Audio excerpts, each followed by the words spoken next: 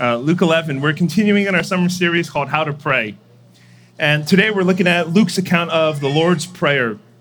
And one thing we've been saying is that every Christian is enrolled in the school of prayer, and nobody graduates from that school. And the reason that we're all students in the school of prayer is because prayer is not something that you ever master and then move beyond. You can actually never learn enough about prayer to then move on to the next important thing in the Christian life, because frankly, the Christian life is a life of prayer. And so maturing in the faith, growing spiritually, actually all involve growing deeper in your prayer life. Think of Jesus Christ. Jesus was the most perfect man to ever live, and yet he was the most prayerful person. In his perfection and blamelessness, he did not move beyond the need to pray, but he committed himself to pray even more. And so if you want to grow in prayer, if you want to learn how to pray, it would be good for us to look at the prayer life of our Lord and Savior. So this morning, our sermon is entitled, How to Pray as Jesus Prayed. So if you are able, I invite you to stand with me. We stand because it is an act of worship for the reading and the receiving of God's word. Today we read it from Luke 11. We're reading verses 1 to 4. Now Jesus was praying in a certain place, and when he finished, one of his disciples said to him, Lord, teach us to pray as John taught his disciples. And he said to them, when you pray, say, Father, hallowed be your name, your kingdom come. Give us each day our daily bread, and forgive us our sins, for we ourselves forgive everyone who is indebted to us, and lead us not into temptation. The grass withers and the flower falls, but the word of the Lord remains forever. Please be seated and join me in prayer once more. Father in heaven, open our ears that they may be attentive,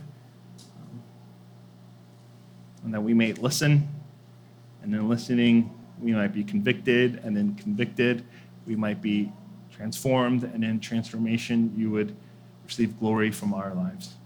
So do all this now as you speak to us by your Holy Spirit. We pray and ask in Jesus' name. Amen. So far in this series, we've talked about how to start your prayer. We said you begin by calling on God as your Father. And then, secondly, we looked at how to end your prayer. You should close your prayer by praying in the authority and the name of Jesus. And both of these things are very simple, elementary principles of prayer. And yet, if you linger over them for a bit, you'll discover that the realities are quite profound in the way that they can change you. This morning, we're looking at how Jesus prayed. And we're going to spend today just doing kind of an overview. We're looking more at how Jesus prayed according to the Gospel of Luke. And then next week, we will take a look more specifically at the Lord's Prayer. But one thing you may have noticed from the get-go is that when we read the Lord's Prayer according to Luke, it sounded probably a little different than you were used to. Most of you maybe grew up saying the Lord's Prayer, and you realized, oh, this version is shorter, it's more abbreviated, it's the too long didn't read version of it. And so why are we looking at Luke's version? Because it seems shorter, more concise than Matthew's. Well, the reason is because Luke, in the entire gospel, has a theology of prayer that the other gospel writers don't. Luke emphasizes prayers in ways that the other gospel writers don't emphasize. And then secondly, the reason we're looking at Luke is because there's a little interesting detail about it that really sets the tone and changes how we come and approach this passage. And that's this. This account in Luke is the only time in all four gospels that the disciples come to Jesus and they ask him to teach them something. They ask in verse 1, Lord, teach us to pray. Now, the natural question is, what prompted this question? What prompted them to ask? Because if you think about it, there's no record in the other Gospels of the disciples ever asking, Jesus, can you teach us how to preach?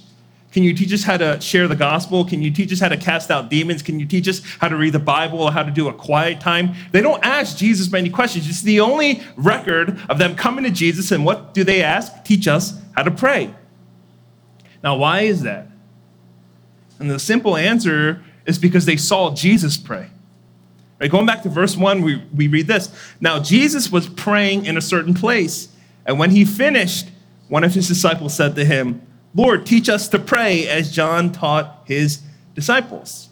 They see Jesus praying, and therefore they ask him how to pray. Now, of course, this isn't the first time they saw Jesus praying.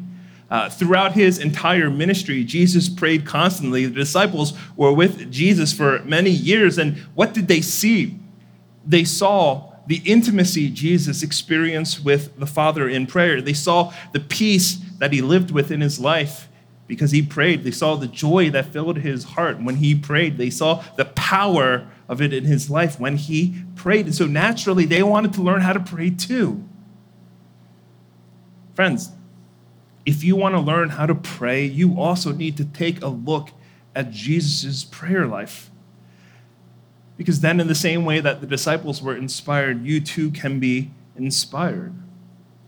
You know, one of my goals during sabbatical was to find a hobby. I wanted to discover something that I can enjoy outside of ministry. I gave various things a try. I tried cycling for a bit. I tried cooking. None of them I found to be very restful or enjoyable. And so in the middle of April, I landed on golf as my new hobby.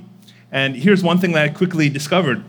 Every time I went to the golf range and I hit a bucket of balls, I left feeling absolutely frustrated. Never have I been so excited to do something, gone and done it, and then left hating it so much. I was so discouraged at my lack of evident progress, and I always left resolving to quit. But why did I keep coming back? Well, it's not because I hit the ball so well, I was inspired by my playing that I wanted to come again. It's because I would hit the ball so poorly, I would go home, I would watch videos of other people playing golf, and that would inspire me. Because if I based my response solely on my own performance, I was growing impatient, I was growing frustrated, I would have quit. But when I saw a video of a professional driving a ball 300 yards straight down the fairway or chipping it 80 yards and landing it within 3 foot of the pin, I'd want to go get my clubs and go practice some more. I wasn't inspired by looking at myself and my performance, but by looking at somebody else and their performance. And in the same way, if you look at your own prayer life, you may not feel so inspired to pray. You may be discouraged about praying. You may be growing impatient or frustrated at your requests. And when that goes on for so long, this frustration, impatient, discouragement turns into disinterest. You're disinterested in praying. And when that goes on for so long, it becomes neglect. You stop praying. Maybe that's why some of you are struggling in your prayer life. Maybe that's why you don't really pray. You find it to be a struggle. You lack the desire. You have no motivation. You are left uninspired. Sure, you may pray as a remnant of Christian duty. Right before you eat, you may say a quick prayer. You may pray when you're running late to a meeting and you're hitting all of the red lights. You may pray when you're really desperate and you need a miracle from heaven. Then you'll come to God. But other than that, your prayer life might be pretty bare, impoverished. So like the disciples, you need to catch a vision of your Savior praying. You need to see not just what he prayed, but why he prayed. Now, I want to remind you, the disciples were all Jewish, which meant they already knew how to pray. It was part of their religious practice. And so when they see Jesus praying, it's not a brand new thing for them. So when they asked Jesus, teach us how to pray, it's because they were asking Jesus, teach us how to go deeper. Help us to pray beyond formality into familiarity. Teach us to pray so that it's not just duty, but it becomes delight. Teach us to pray so that it's less of a job and more of a joy. And I think that's something that all of us could stand to learn. So friends, here's the point of our meditation this morning. Prayer isn't something you offer God, it's what God offers you. Prayer isn't something that you offer up to God, but prayer is something God offers you. Now, let me explain. What exactly do I mean by that? It means this: prayer is not the good work that you offered God. Prayer is not some religious duty that you perform because he needs you to or because he wants you to. Prayer is a means of grace that God has offered you. In other words, prayer is a privilege God grants you so that you can fellowship with him, so that you can enjoy him. Right? Just as the Lord's Supper that we're going to soon take is a means of grace by which you commune with God, you receive his benefits, so too prayer is a means of grace God extends to you so you can enjoy him. and walk with him and know him and delight in him. Now, I already mentioned that Luke chooses to emphasize Jesus' prayer life more than any other gospel writer. And we know that he has a special interest in Jesus' prayer life for really two reasons. Number one is quite simple. Luke talks about prayer almost twice as much as anybody else, any other gospel writer. So one, just the sheer amount, the frequency that he talks about prayer shows he has an interest. But secondly, there are actually several occasions that Luke records that Matthew and Mark also record, but Luke mentions that Jesus was praying in the midst of it. It's very interesting. They record the same event, but Luke adds in there that he was praying. So for example, Matthew, Mark, and Luke, they all record Jesus' baptism. You may know the story. Jesus is in the water, the heavens open up, the Spirit comes down like a dove. The Father says, "This is my beloved Son with whom I'm well pleased." Matthew, Mark, and Luke all include it, but only Luke records, now when all the people were baptized and when Jesus also had been baptized and was praying, the heavens were opened up. Or here's another example. Matthew, Mark, and Luke all record Jesus choosing the 12 disciples and then naming the disciples. But do you know it's only Luke who records this? In these days, he went out to the mountain to pray, and all night he continued in prayer to God. And when day came, he called his disciples and chose from them 12. Third example, Matthew, Mark, and Luke all record Jesus' transfiguration. That's when he goes on the mount and his appearance is changed. He becomes radiant. Only Luke records, and as he was praying, the appearance of his face was altered and his clothing became dazzling white. And lastly, Matthew, Mark, and Luke all record Jesus' crucifixion on the cross when he died in the place of sinners. And they all record Jesus' final words, but only Luke records Jesus' prayers. "Father, forgive them, for they know not what they do. And Father, into your hands I commit my spirit." Luke is emphasizing that Jesus was a man of prayer. So you get to Luke 11, you read, now there was this man who was praying in a certain place. The natural question is to ask this, why? Why did Jesus pray so much? If he was the eternal Son of God, why did he need to pray? Do you ever think about that? Do you ever wonder that? Why does Jesus need to pray? Jesus is the Son of God. Jesus is himself God. He and the Father are one. They share the same essence and substance. So why did he have to pray? Did the Father not know the mind of the Son unless the Son articulated it, expressed it, spoke it out? Now, if you've ever wondered this, it actually reveals the bias of what you think prayer is. If Jesus is the eternal Son of God, enjoying fellowship with God the Father from before the foundations of the earth, it actually makes complete sense that he prayed. Because prayer is not just about getting something from God, nor is it about giving something to God. Prayer is the means by which you enjoy God. And it's because Jesus is the eternal Son that he prayed to commune and fellowship with his Father. You may ask, if Jesus is God, why did he have to pray? No, friends, because Jesus is God, the Son of God, he prayed. It would be strange if he didn't, if he didn't share in fellowship with his own Father. And it's that which the disciples must have sensed when they saw Jesus praying. It's that they wanted access to. That's what they wanted to experience, that kind of intimacy, that kind of fellowship, that kind of joy. And so they asked Jesus, teach us how to pray. And Jesus doesn't say, no, this isn't for you. This is between me and my Father. You have no privilege in this. Nobody else can share this except me. That's not what he says. Instead, he says, absolutely. I came here to earth to die on a cross to make a way for you to have a relationship with the Father so that you can then enjoy him in prayer in the same way that I enjoy him in prayer. And thus, Jesus begins his instructions. You want me to teach you how to pray? Verse 2. And he said to them, when you pray, say, Father. Jesus is saying, if you want to experience the intimacy and fellowship of prayer like I do, if you want to experience the joy of knowing the Father like I do, start by calling God Father. Because if you don't know who he is, how can you enjoy him? Start here. And that's actually why the first words matter. What you utter, what you call God, it sets the tone of the entire prayer. Everything else to follow, it sets the trajectory of how you interpret and understand the rest of prayer. Years ago, when I was first starting off in ministry, I served at a Korean American immigrant church as a college pastor, and being in that kind of context, I was required to wear a full suit every Sunday in every season. And on one occasion, right after all of my Sunday ministry duties, I went to go guest preach at a youth retreat, and the schedule was so tight that as soon as all my ministry duties ended, I got in my car and I rushed to the retreat center. By the grace of God, I get there right as the praise is ending. It's the evening set, and so I get in my car, I'm running out. I didn't have time to change. And so I show up at this youth retreat, and I'm dressed in a full-blown suit. And what I came to realize is that because that was their first impression of me, it set the tone and the trajectory of everything to follow, because that changed how the students saw me and how they responded to me.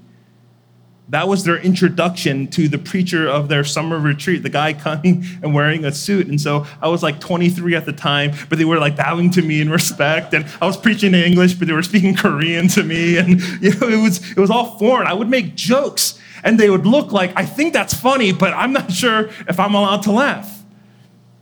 You see, the way they were introduced to me set the trajectory, the tone of the rest of the retreat, and it took a lot of work to reverse it.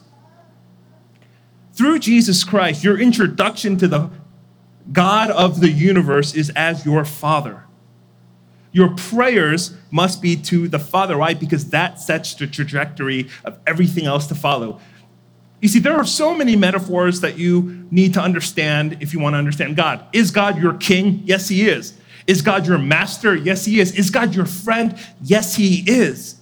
But Jesus says when you pray, the primary introduction to him is by calling him Father.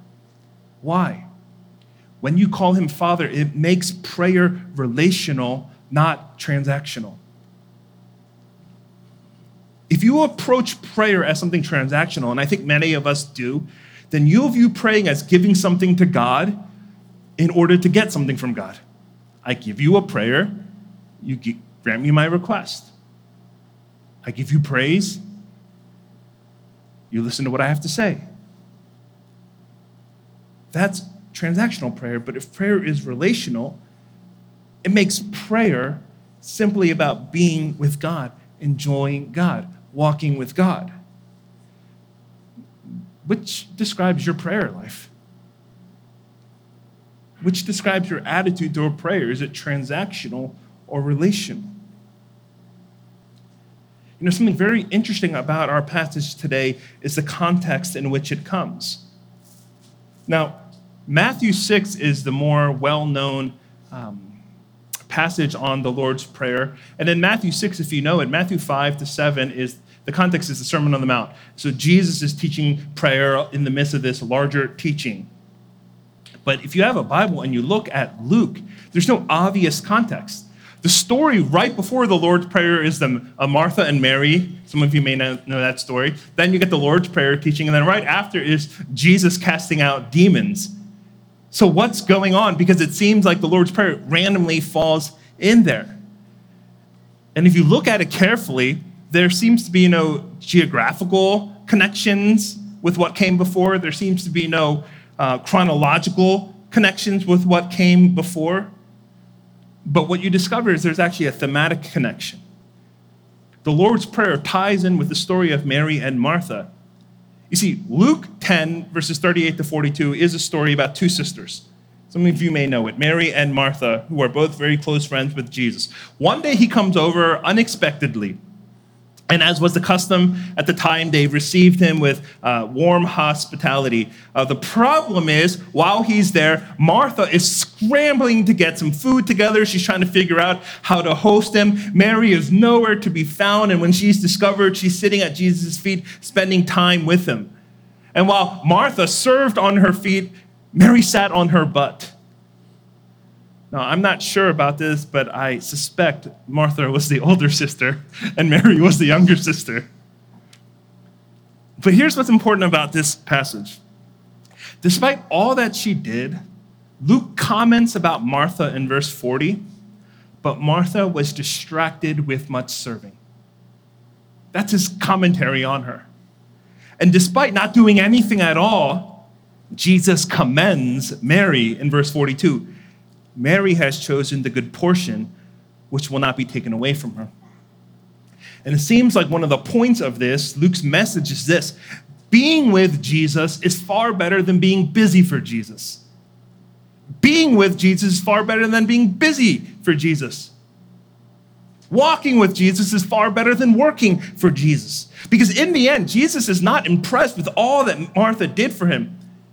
It doesn't mean Jesus wasn't grateful and appreciative, but his concern wasn't whether she cooked a great meal for him or not. He cared whether she chose the good portion or not.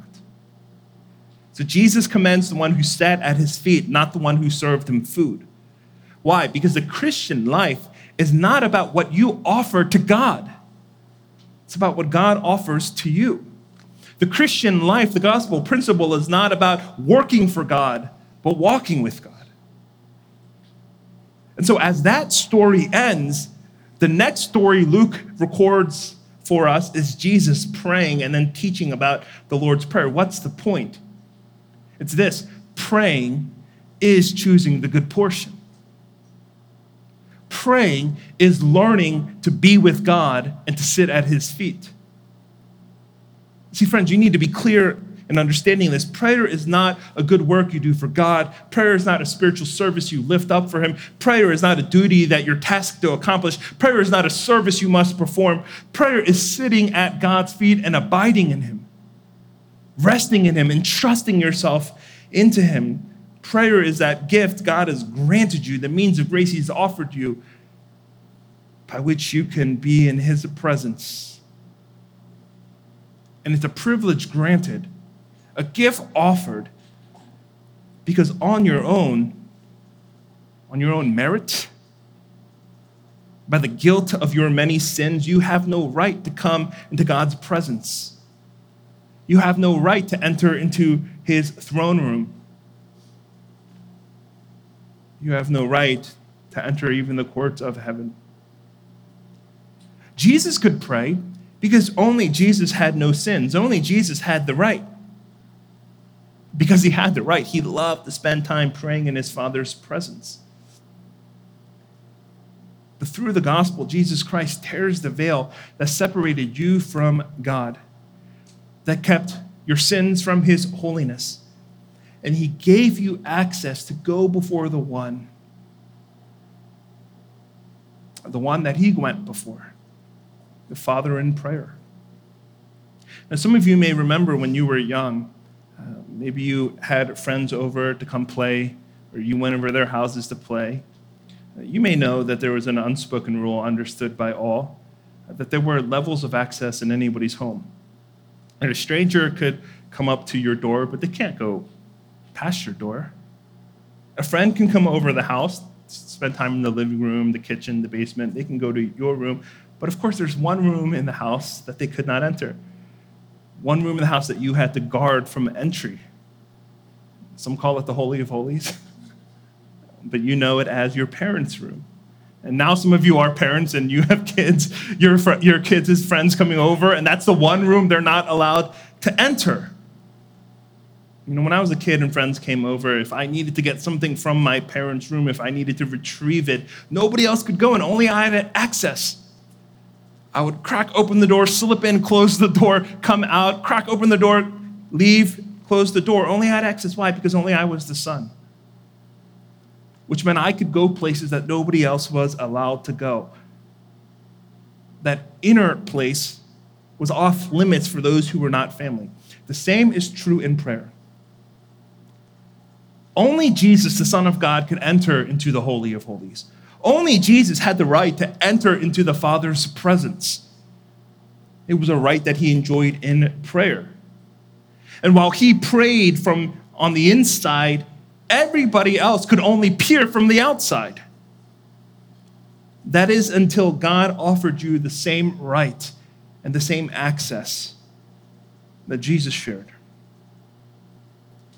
How does God offer this? He offers it through the death and the resurrection of Jesus. You see, the good news of the gospel says through Jesus, you are welcomed and you are brought into the family. You are made children of God. What is the gospel? Well, we tend to understand it as you're washed, of your sins by the blood of Jesus, that means you're forgiven. And as you grow in the gospel, you understand, the gospel is the good news that your status now is counted as righteous in his sight. That means you're justified. But to grow deeper in the gospel means to understand that your name is changed to bear the Lord's name. It means you are adopted. So the gospel reality of Luke 11 is that Jesus does more than invite you into the Lord's Prayer. The gospel reality is that he invites you to call his Father your Father. And for those who have faith in Jesus and are adopted into God's household, you now enjoy the privilege of prayer by enjoying God the Father, to sit at his feet, to choose the good portion. You don't pray in the hopes that based on the merit and the goodness and the eloquence of your prayer that you get access to the inside. No, Jesus already gets you there. Now you pray to enjoy the one on the inside. When you see prayer less as a duty to perform and more as a delight to enjoy, you'll start praying. Let me close with two exhortations for you. The first is this: prayer is not a performance, it's personal. So pray. I'm sure you've all know people and heard people who pray so eloquently and powerfully. They pray confidently and assuredly. They never stutter nor stumble. Their prayers flow like a melody. And it's tempting to want to pray like that and feel ashamed that your prayers aren't as good, that the transitions in your prayers are awkward. You always are lacking in the right words to say to express yourself. But remember, your prayer isn't a performance you're offering God. Your prayers don't need to be perfect. When I preach and I prepare a sermon, I think a lot about the words that I want to speak to you all. I write a phrase and then I edit that again and again and again. Why? I want to be as clear as possible. I want you to receive my words well, so I prepare a manuscript. But imagine how strange it'd be if every morning, in order to talk to my wife, I needed to prepare a manuscript. What if I was so worried about saying all the right words in the most articulate way to impress her that I didn't speak to her unless the words were perfectly written down? How ridiculous. In the same way, prayer is personal. It's not performative. It's personally encountering God. So stop worrying about the perfection of your prayers and just start praying. Second, prayer is not just asking, it's abiding. So pray. It's good to ask for things in prayer. The Bible says you have not because you ask not. Jesus teaches us to pray for our daily bread. It's good to ask in prayer. But prayer cannot only be asking. It must include abiding. What does that mean? Prayer must involve entrusting yourself to God, laying yourself down before him. How do you do that? Well, what are the plans that you're making? What are the emotions you're feeling? What are the thoughts you're having? What is the hurt you're experiencing? What is the fear that you're being gripped by? What are the desires that you are wanting? Bring those to God. Lay that at his feet. Throw yourself upon him so that you can rest in him. Because if all you ever do in prayer is ask, then you'll run out of things to pray about because you'll run out of things to ask about. But if prayer is abiding, if prayer is letting God in on your head and in your heart, if it's casting yourself upon him entirely, every day, continually, then you'll discover that you can pray without ceasing. And so sit at his feet and choose the good portion and abide in him and just start praying. Friends, through Jesus, the Father he prayed to becomes the Father you pray to. When you pray, don't think you're offering something up to God. Realize God is offering himself to you. So take him and receive him and enjoy him in prayer. Would you bow your heads with me?